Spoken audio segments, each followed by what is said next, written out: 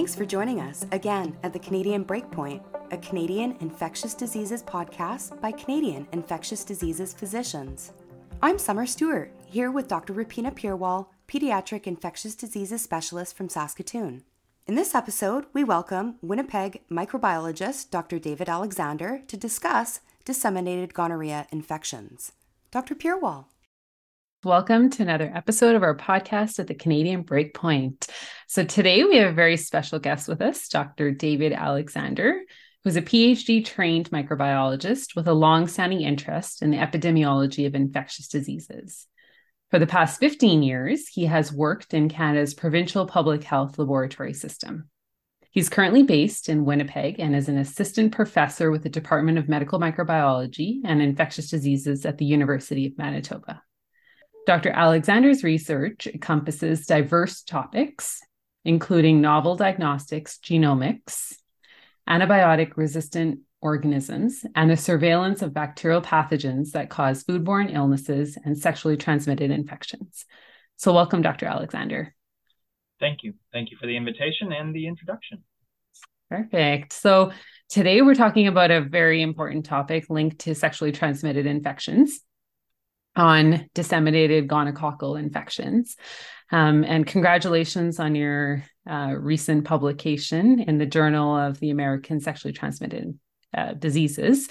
That's very exciting to see some of your work there. And so I guess before we kind of start talking a little bit about the study and all of your research results, why don't we give our audience a bit of a background on gonorrhea, and disseminated gonococcal infections, including presentations? Of course. So gonorrhea is a sexually transmitted infection. It's caused by bacteria, Neisseria gonorrhea, often just called the gonococcus. And in most Western nations, gonorrhea is considered the second most common bacterial sexually transmitted infection, second only to chlamydia. Like most sexually transmitted infections, it most commonly presents either, in your bits. So you have uncomfortable urination, dysuria, bleeding. There's lots of wonderful terms for your sexually transmitted infections. Gonorrhea is sometimes called the drip because you just have this discharge that leaks out. And yeah, I guess what one thinks of with sexually transmitted infections are infections in the penis or urethra, vagina or cervix, that sort of thing. Mm-hmm. However, the more work you do in the realm of especially gonorrhea, you realize that it will affect a lot of other mucous membranes. So there's been increased recognition of proctitis from rectal infections, as well as pharyngitis from throat infections. And that's just really the bacteria will cause symptoms wherever it is introduced. And due to the wonderful and varied ways that people interact with each other and have sex, we see it in all sorts of different places. What was new to me before we really started this study was what's called disseminated gonococcal infection. Mm-hmm. And that is infections that occur inside your body. So systemic presentations where you have the bacteria in your blood or in your joints where they cause arthritis, joint pain. Right. And even there's sort of the worst case scenario is when it can spread and lodge in organs. We've seen where we are in Manitoba, endocarditis, so heart infections, and even meningitis, brain infections. And that's unusual because even though gonorrhea has a cousin, Neisseria meningitidis, that causes, as the name suggests, meningitis or brain infections, it's really uncommon for gonorrhea itself to do that. So definitely, there's multiple different presentations, as you mentioned, and really our focus today on disseminated gonococcal infections, because there hasn't been a lot of research to even my knowledge, or even in our clinical world, identification of such cases. Like you mentioned, it's not as commonly spoken about. And so I guess what really sparked your interest in this topic?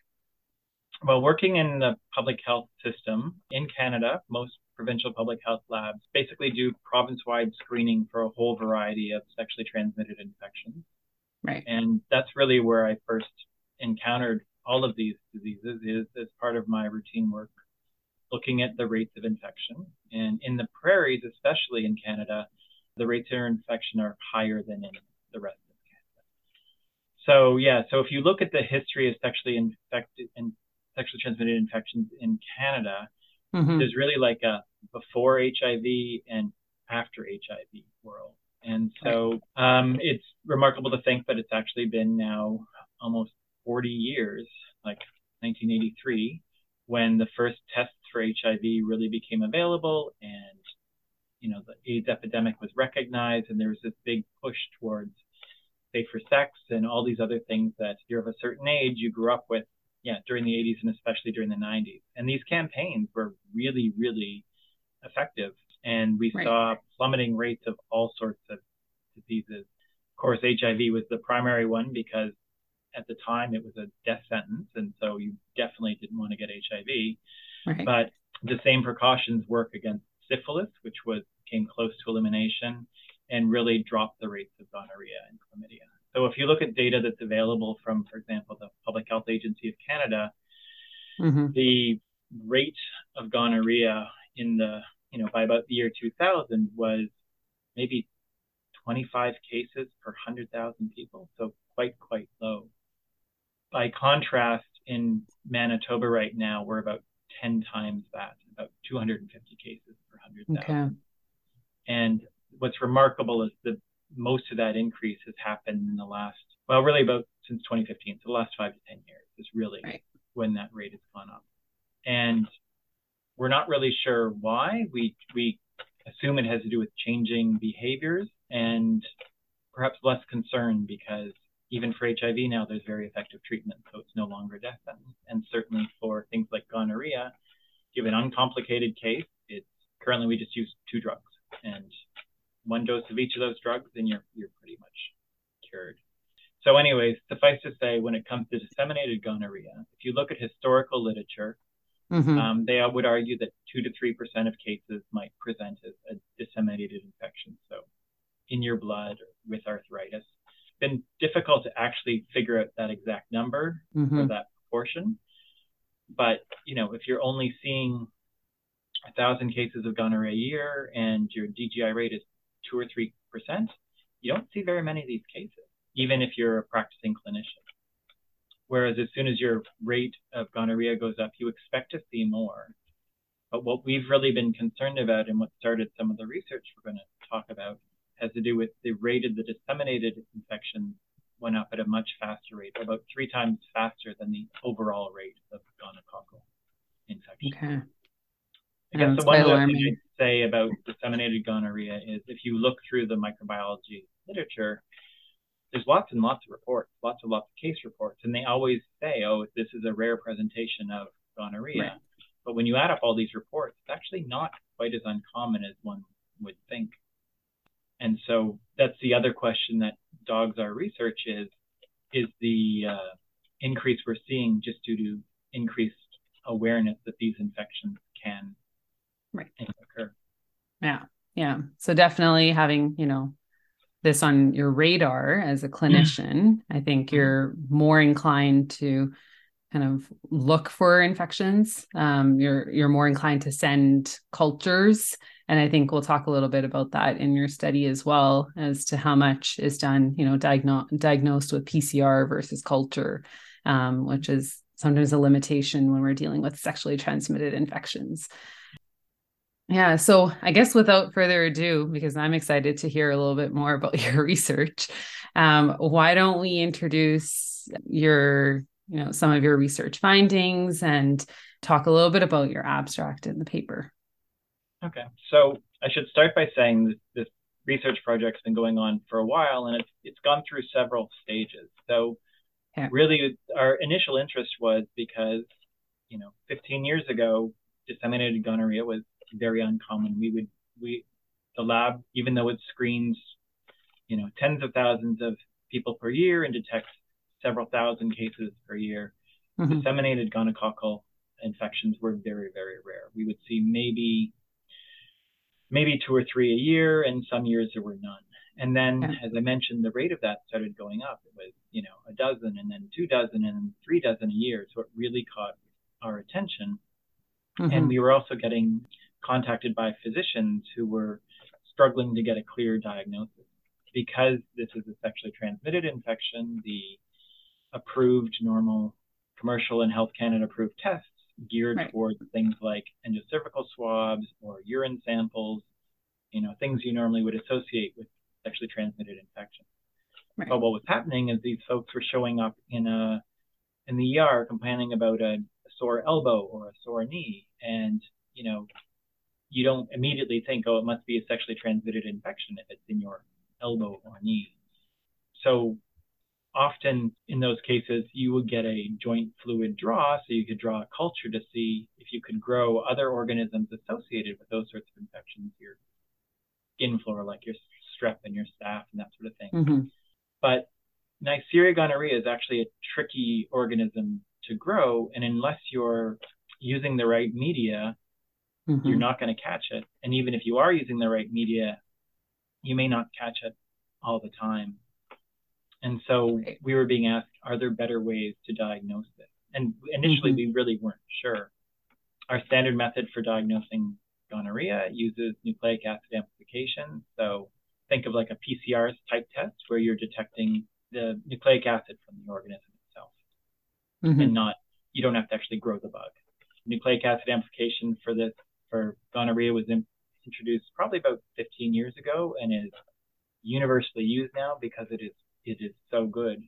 And really, when it was first introduced, there was a bump in the rate of gonorrhea, not because there was more gonorrhea around, but we were just so much better at detecting it. And even though it was initially designed for, urine or endocervical and vaginal swabs, the standard tests we use have been expanded to include rectal swabs and throat swabs. And so we were thinking, well, if we're now finding this more commonly in joint fluid, why don't we just test the joint fluid? And so we did a study where we took about 170 samples collected over several months. And after they've been fully worked up by our routine microbiology procedures with microscopes, culture, and that sort of thing, we retested them using the nucleic acid amplification test. And we're quite surprised to see that of the, even though we did grow a few samples by culture, culture only detected about 40% of the samples that were positive by nucleic acid amplification. Yeah, I mean, it wasn't a huge study, but we did test 170 samples of joint fluid, and we're really relieved to find how well our test performed on the joint fluid samples, even though it wasn't a test necessarily designed for that. And so, yeah, if you want our actual numbers from there, 5 samples we grew Neisseria from 5 cultures, but there were actually 14 that were positive by nucleic acid amplification. Okay. And when we had an external lab retest some of those samples just to confirm our results, they did confirm those results. Basically, this means that this is not an illusion. There really is a lot more disseminated gonorrhea out there than we were expecting. So that's really the first step, is if you're going to look at infectious diseases, you need a test that will detect them. The next part we've moved into is really trying to understand, is there something special about the bacteria that cause these diseases relative to what's normally circulating in where you are? Because that's always the question when it comes to infectious diseases. Is it something about the bug, or is it something about the host? And of course, there's all these reasons why some people may be more susceptible to infection than others. And really, when we started this work, I thought, well, we're probably just looking at a population that is more susceptible, or don't have access to healthcare, or whatever reasons for which you wouldn't necessarily get treated right away, and the gonorrhea would have time to spread. And so to address that component of the question, we use genome sequencing. I say that casually, but it's really taken a long time definitely. for genome sequencing technologies to really come to where they are today. Yes. I've been lucky enough to be involved with sequencing-based approaches for a while now, and the power that they provide is really quite remarkable. Because unfortunately, we've had so many cases lately, and we've been able to isolate so many strains of gonorrhea. We really were able to do a pretty decent-sized project and sequence about 100 strains, all from joints and blood sites, so all just associated with disseminated gonorrhea. And so what we discovered when we sequenced them all and looked at them, they were more similar than we expected. Normally, what happens with strains of any bacteria, if you take the time to what's called type them and look at the differences between them, you see all sorts of different types. I think people have sort of started to recognize this with COVID, where every few months there seems to be a new type of COVID, an alpha or a delta or different kinds of Omicron. And so there's this constant change in what the bacteria or the microbes look like. And yet, when we looked at our gonorrhea strains, we only found 5 different types, even though we know that there are dozens, if not hundreds of different types of gonorrhea out there.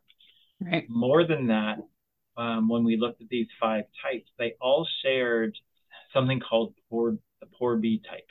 So pore B, it used to be called outer membrane protein 1. It's basically a marker that we use when typing.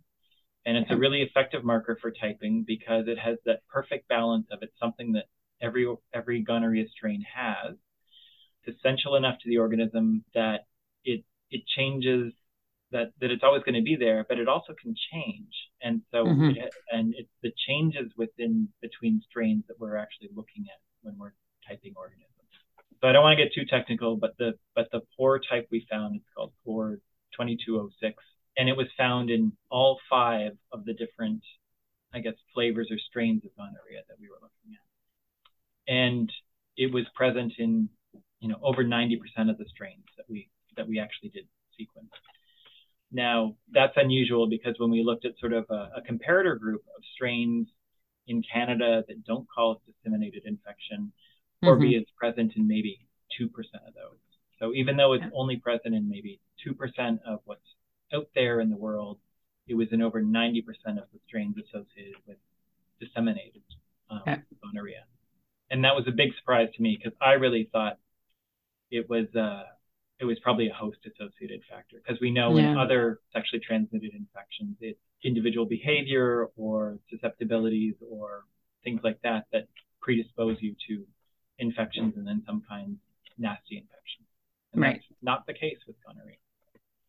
Yeah, I was actually surprised to see that as well. I mean, like classically, what we learn, in med school and also kind of when we're training is to when there are Neisseria infections that are ongoing or persistent or recurrent Neisseria types of infections, then usually host factors like complement deficiencies, or if they're on certain immune suppressive drugs, those are the kind of areas that we focus on. That likely, the patient might have this. That's why they presented very severe with this. But I think it's always two-sided, and it's similar to how you mentioned with, we've seen this with other infections, including COVID itself. We've seen very severe presentations, milder presentations. Sometimes it's host related, sometimes it's incidental.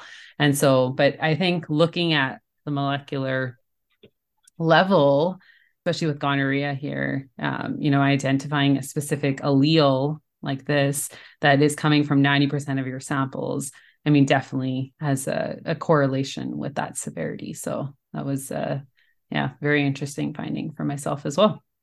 So of course, when you have a finding like this, you go back to the literature to see what else other people have seen. And exactly, in retrospect, we shouldn't have been quite so surprised because this pore B allele has been associated with infections for a while. And we live in an era of molecular diagnostics and genomics and all this exciting stuff where sometimes we almost forget to look at the organism. We're just focused on the ACs and Ts and Gs on our computer screen. But if you actually go back to the bench or go back to sort of the classical microbiology where folks are growing strains and really looking at them, it turns out that for, decades now, it's been recognized that gonococcal isolates from disseminated infections actually are quite different from the run-of-the-mill things you typically see with what's called uncomplicated sexually transmitted infections. And so we're continuing to look and try to correlate some of these old phenotypic findings with what we can see in the genomics. And we know some are quite well characterized. For example, when you grow the disseminated strains on, your agar plates that you see, and normally they have what's called a transparent colony phenotype. They're sort of clear. They're not sort of a solid, dark, opaque color. Okay. And originally that phenotype was called opacity. Mm-hmm. And so there's actually a protein called the OPA proteins that are now known to coat the outside of gonorrhea and so change how the organism interacts with your immune system. Or B, which we've been focused on, is also something that's in the cell wall or the outer membrane of the bacteria and interacts with the immune system. And studies of 4B have kind of revealed that it is actually able to interact with the complement system, which is something you mentioned. And so, right. I mean, briefly, I'm not an immunologist, but neither am I, so it's good. But the complement system is part of your sort of innate immune system. If it sees a foreign invader, it basically targets that invader to be cleaned up by other components of the immune system. So it sort of tags or targets you and says, get rid of this thing. And what happens with gonorrhea, in part due, we think, to the 4B system, is that it basically shuts that down. It pulls this Jedi mind trick where it's like, oh, I'm not what you're looking for. Basically downregulates the complement system, so it's no longer being targeted. And the reason that's probably important is, you know, at the time the gonorrhea is doing this, it's already in your blood. It's already circulating through your system. Right. And if it can stop your immune system from taking it out, it gets that much more time to persist in your blood and to spread to your organs, be it your joints or your heart or wherever else it needs to go. And when you look at the disseminated gonorrhea literature, all sorts of sites can be impacted wherever this organism lands. Yeah, and most commonly in your guys' study, the isolates were blood and synovial fluid. And was that specifically because that's where the isolates that were submitted, or just with correlation with the clinical presentations? Yeah, so in our case, we can only do the genome sequencing on organisms that we have actually isolated and cultured and grown in the lab.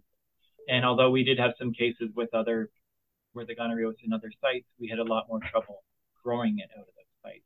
So, for example, we had some heart tissue that we knew was positive for gonorrhea using molecular tests, but we weren't able to actually grow the gonorrhea from those sites. In at least one case, we had blood from that same individual, and we could grow the gonorrhea in the blood. We just couldn't grow it. No, it's quite interesting. You know, it's tricky. Gonorrhea is a tricky pathogen for sure. For that. Yeah. So the only silver lining to a lot of these cases, though, and again, this is something that was noted in the older literature, but also confirmed in our study, is that these bugs are not particularly drug resistant. They can still all be treated using common course of antibiotics. The only catch is, as you might imagine, by the time, you know, gonorrhea is circulating in your blood or other organs, treatment is a lot longer. So it takes a week to 4 weeks to treat it rather than a single dose of a couple drugs. And so that's one reason why it's great if you could do regular screening for gonorrhea. And even if you're not thinking STIs, if somebody is, you know, sexually active or is with new partners or might have been exposed to do a screen for whatever STIs are out there. Because that's the other trick about a lot of these organisms is infection is often asymptomatic. And that's why we've changed our terms. It's no longer sexually transmitted diseases, but sexually transmitted infections, because you can be having the disease actually present. Yeah, exactly. No, I think you mentioned a really good point there in terms of, you know, clinical presentations, because clinically, a lot of times, you know, you're thinking about sexually transmitted diseases in patients, but then all the testing doesn't get done, or, you know, clinical picture doesn't fit. And then you lose them to contact or follow up, and all of that combined, they can present with like a disseminated infection. So I think for clinicians out there, you know, having your work and, you know, some of these findings being published, I think helps, because people are then becoming more aware of a situation that can present like disseminated gonorrhea. And so really keeping in mind that can be a presentation if somebody presents with, you know, a joint infection, because typically that's not the first thing people think about when they're thinking about STIs. So our work still leaves a whole lot of unanswered questions. We're still going through our genome data sets to figure out and what other virulence factors are probably present in these organisms. And there's got to be some, but finding the right tests and methods to evaluate those is tricky. The other question, too, is that the strains we're seeing, they're not exclusive to disseminated infections. They're also out there circulating, causing uncomplicated infections. And so there's a whole other avenue of study that we're just trying to wrap our heads around about, maybe it's not exclusively something that's special that these disseminated strains have. It might be something that's absent from other strains that prevents them or limits them from causing disseminated infections. So there's a whole other set of questions out there. For sure. And one other one we're wondering about is, does the route of infection matter? Is there something else going on there? And again, this is purely speculation, but we're almost wondering if oropharyngeal exposure from oral sex or something like that might predispose you to disseminated infections, just because folks often won't get tested for pharyngeal infections. They may not be picked up. And there's also some fascinating work being done on the natural history of infections that suggests that throat infections will clear up on their own often within 3 or 4 months. And so you may be infected, never treated, and yet over the time that you have this infection, and maybe just like a little bit of a sore throat, which has many causes, especially during winter respiratory season. Right. It gives a chance for the organism to get into your bloodstream and move from there. But again, those studies are very, very difficult to set up and look at because of all the stigma around studying sex and sexually transmitted infections, and just the logistics of separating people who may only engage in oral sex versus other forms of sex. Right. No, that's fair. Yeah.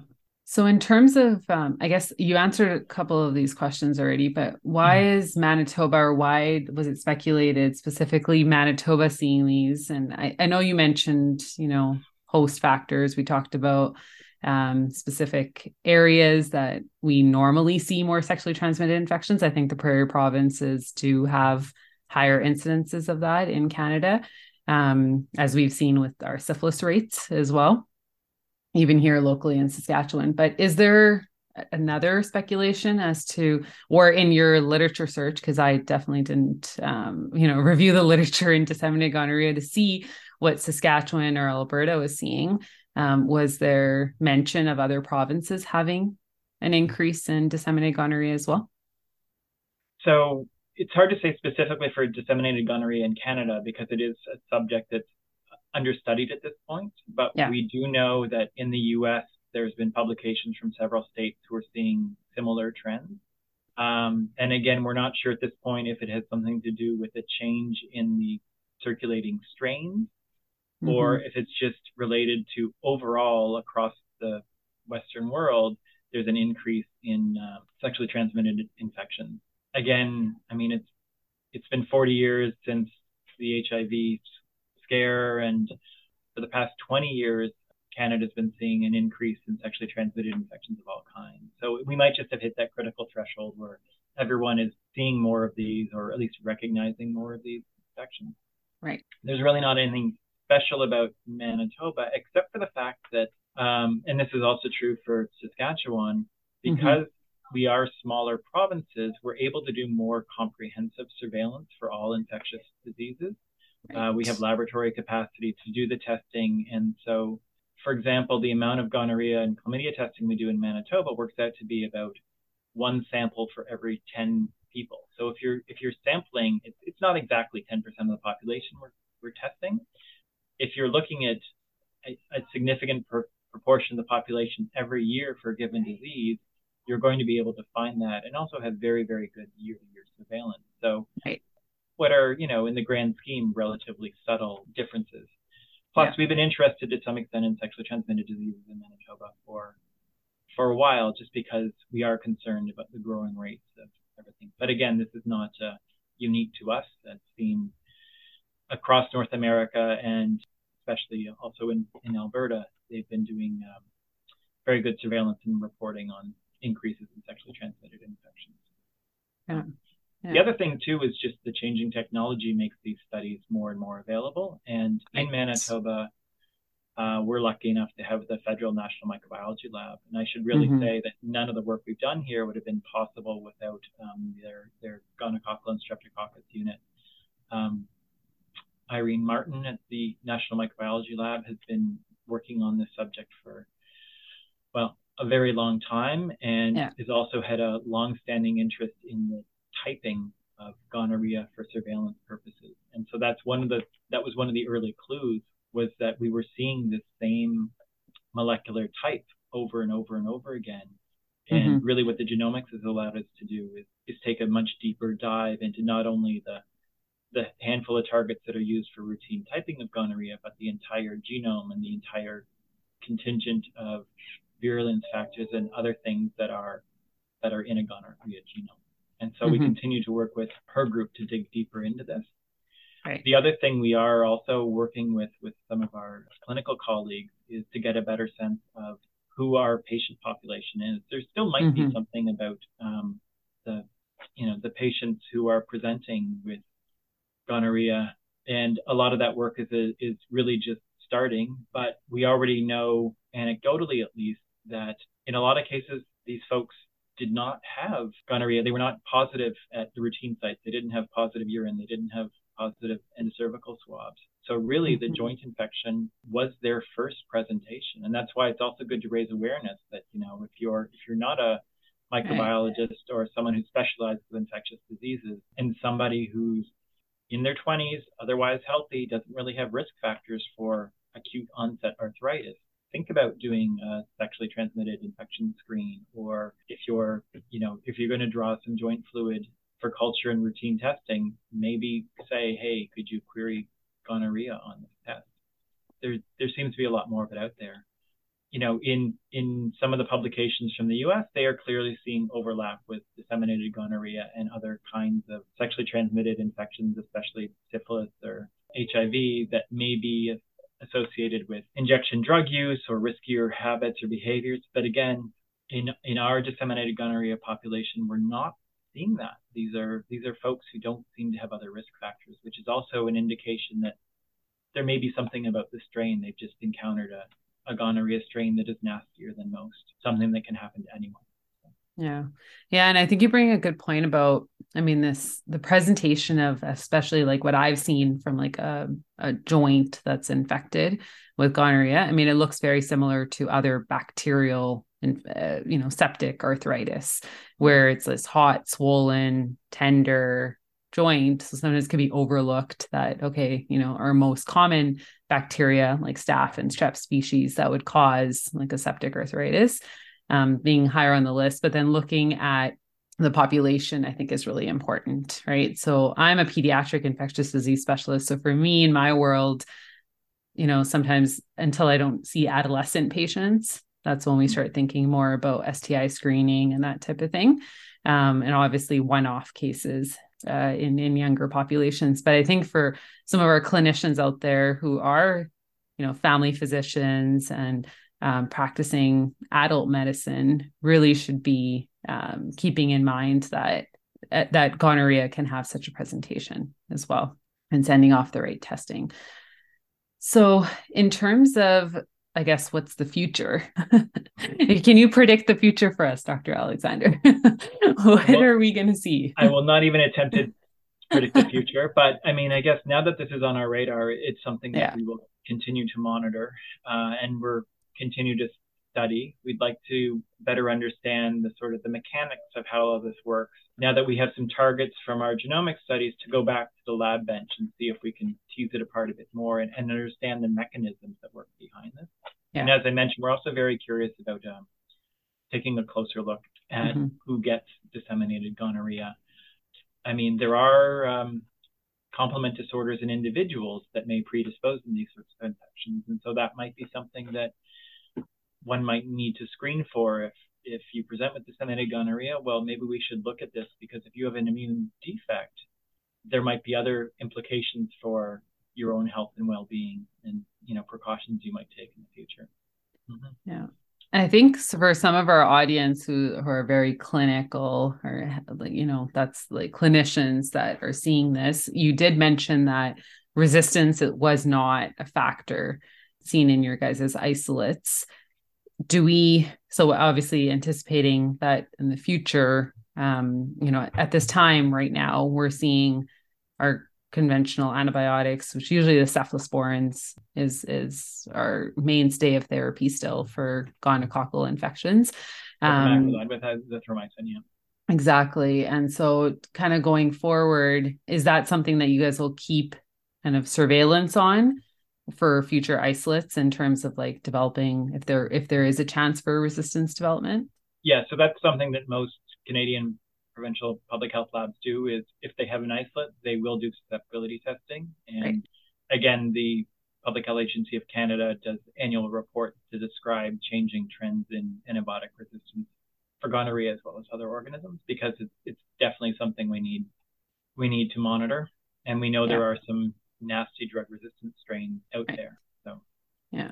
And I think you did mention this in terms of diagnostics. So at this time, based off of your study, you guys were able to do PCR and molecular methods from other sites, right? Like synovial fluid and your other isolates. So is that something that is available for North Americans or Canadians? So that's the other thing is there are no Health Canada approved diagnostic tests for disseminated gonorrhea infections, but we have a lot of really good laboratorians in Canada, and they have the ability to validate these tests on their own and to offer them where required. Okay. Similarly, again, in part due to genomics and other advances in molecular techniques, we're looking at ways to generate a antimicrobial susceptibility profile, or at least identify resistance genes, even in the absence of having a clinical isolate to work with. But a lot of that is still at the research and development stage and not widely available. But it's something that, a lot of microbiology groups are moving towards, is to being able to detect resistance without actually having an isolate. So as long as you have a positive sample, you can do that extra work to type strains for surveillance, to look at antimicrobial susceptibility, to help inform treatment, and really to provide the best care you can, even in the absence of an isolate. Because there's a lot of bugs out there that we still can't grow. You can't culture syphilis, for example. Yeah. Even Borrelia for Lyme disease. A lot of those diagnoses, you rarely isolate the organism itself. You have to go off of other things. Oh, that's fair. Yeah. So I guess some of the take-home points that I got from this great conversation today about disseminated gonorrhea is that obviously we should be aware that DGI, disseminated gonococcal infections, are on the rise, that we should, especially as clinicians, be identifying cases, probably speaking with our local microbiologists and our laboratory staff members to kind of make them aware that we're suspicious that this could be a case of that, and if whether we could validate some of the molecular methods for certain samples, and then also attempt to grow in culture. I think that would be ideal, but definitely I think just keeping it on our radar that it doesn't have to present only as a common site for sexually transmitted infections, or symptoms don't have to be quite classic. They can present with joint infections and other areas for sure. And that we should be testing for it. We should be looking for it. And we should, obviously from a clinical standpoint, treatment varies too then, right? Like we talked about, duration is longer. We are thinking about disseminated infections. So is there any other points that you would like to highlight for our audience today in terms of disseminated gonococcal infections? Not really. It's just great to have a chance to get the word out there. And yeah, there are clear guidelines and recommendations for diagnosis and treatment of disseminated infections. Where possible, if you can work with your local infectious disease docs and provincial public health labs to grow or investigate these cases, I think just documenting that they're out there and that they're not as rare as one would think is a great first step. Yeah, and it's exciting that we have such a great team out in Manitoba and, with the National Microlab as well, to be able to identify some of these cases, do future research. I think it's actually, great to have such a center that can, actually has the resources and the ability to probably even, helps all the rest of us in Canada as well. So we're quite grateful for that as well. So thank you. The thing I like about Manitoba is we're small but mighty. Well said. That's great. Well, thank you so much, Dr. Alexander, for coming on today's episode. I think our audience is quite grateful. I've had a lot of requests actually for this episode because there are adult physicians, especially my adult colleagues, that are seeing disseminated gonococcal infections. And so I think just to hear a little bit about what research is ongoing and, things to look for, I think definitely it's always refreshing to have somebody who's doing the actual work in the labs to come and, give us that insight. So we're really appreciative. Thanks for the chance. All right. Well, take care. And thank you so much for coming on the episode. Thank you, Dr. Purewal, and thank you, Dr. Alexander, for joining us. This concludes our first season of the Canadian Breakpoint, and thank you, listeners, for making it a success. We look forward to bringing you exciting new topics in 2023. Have a topic suggestion? Email us at thecanadianbreakpoint@gmail.com and follow us on Twitter @CABreakpoint. Have the happiest of holidays and see you in 2023 at the Canadian Breakpoint.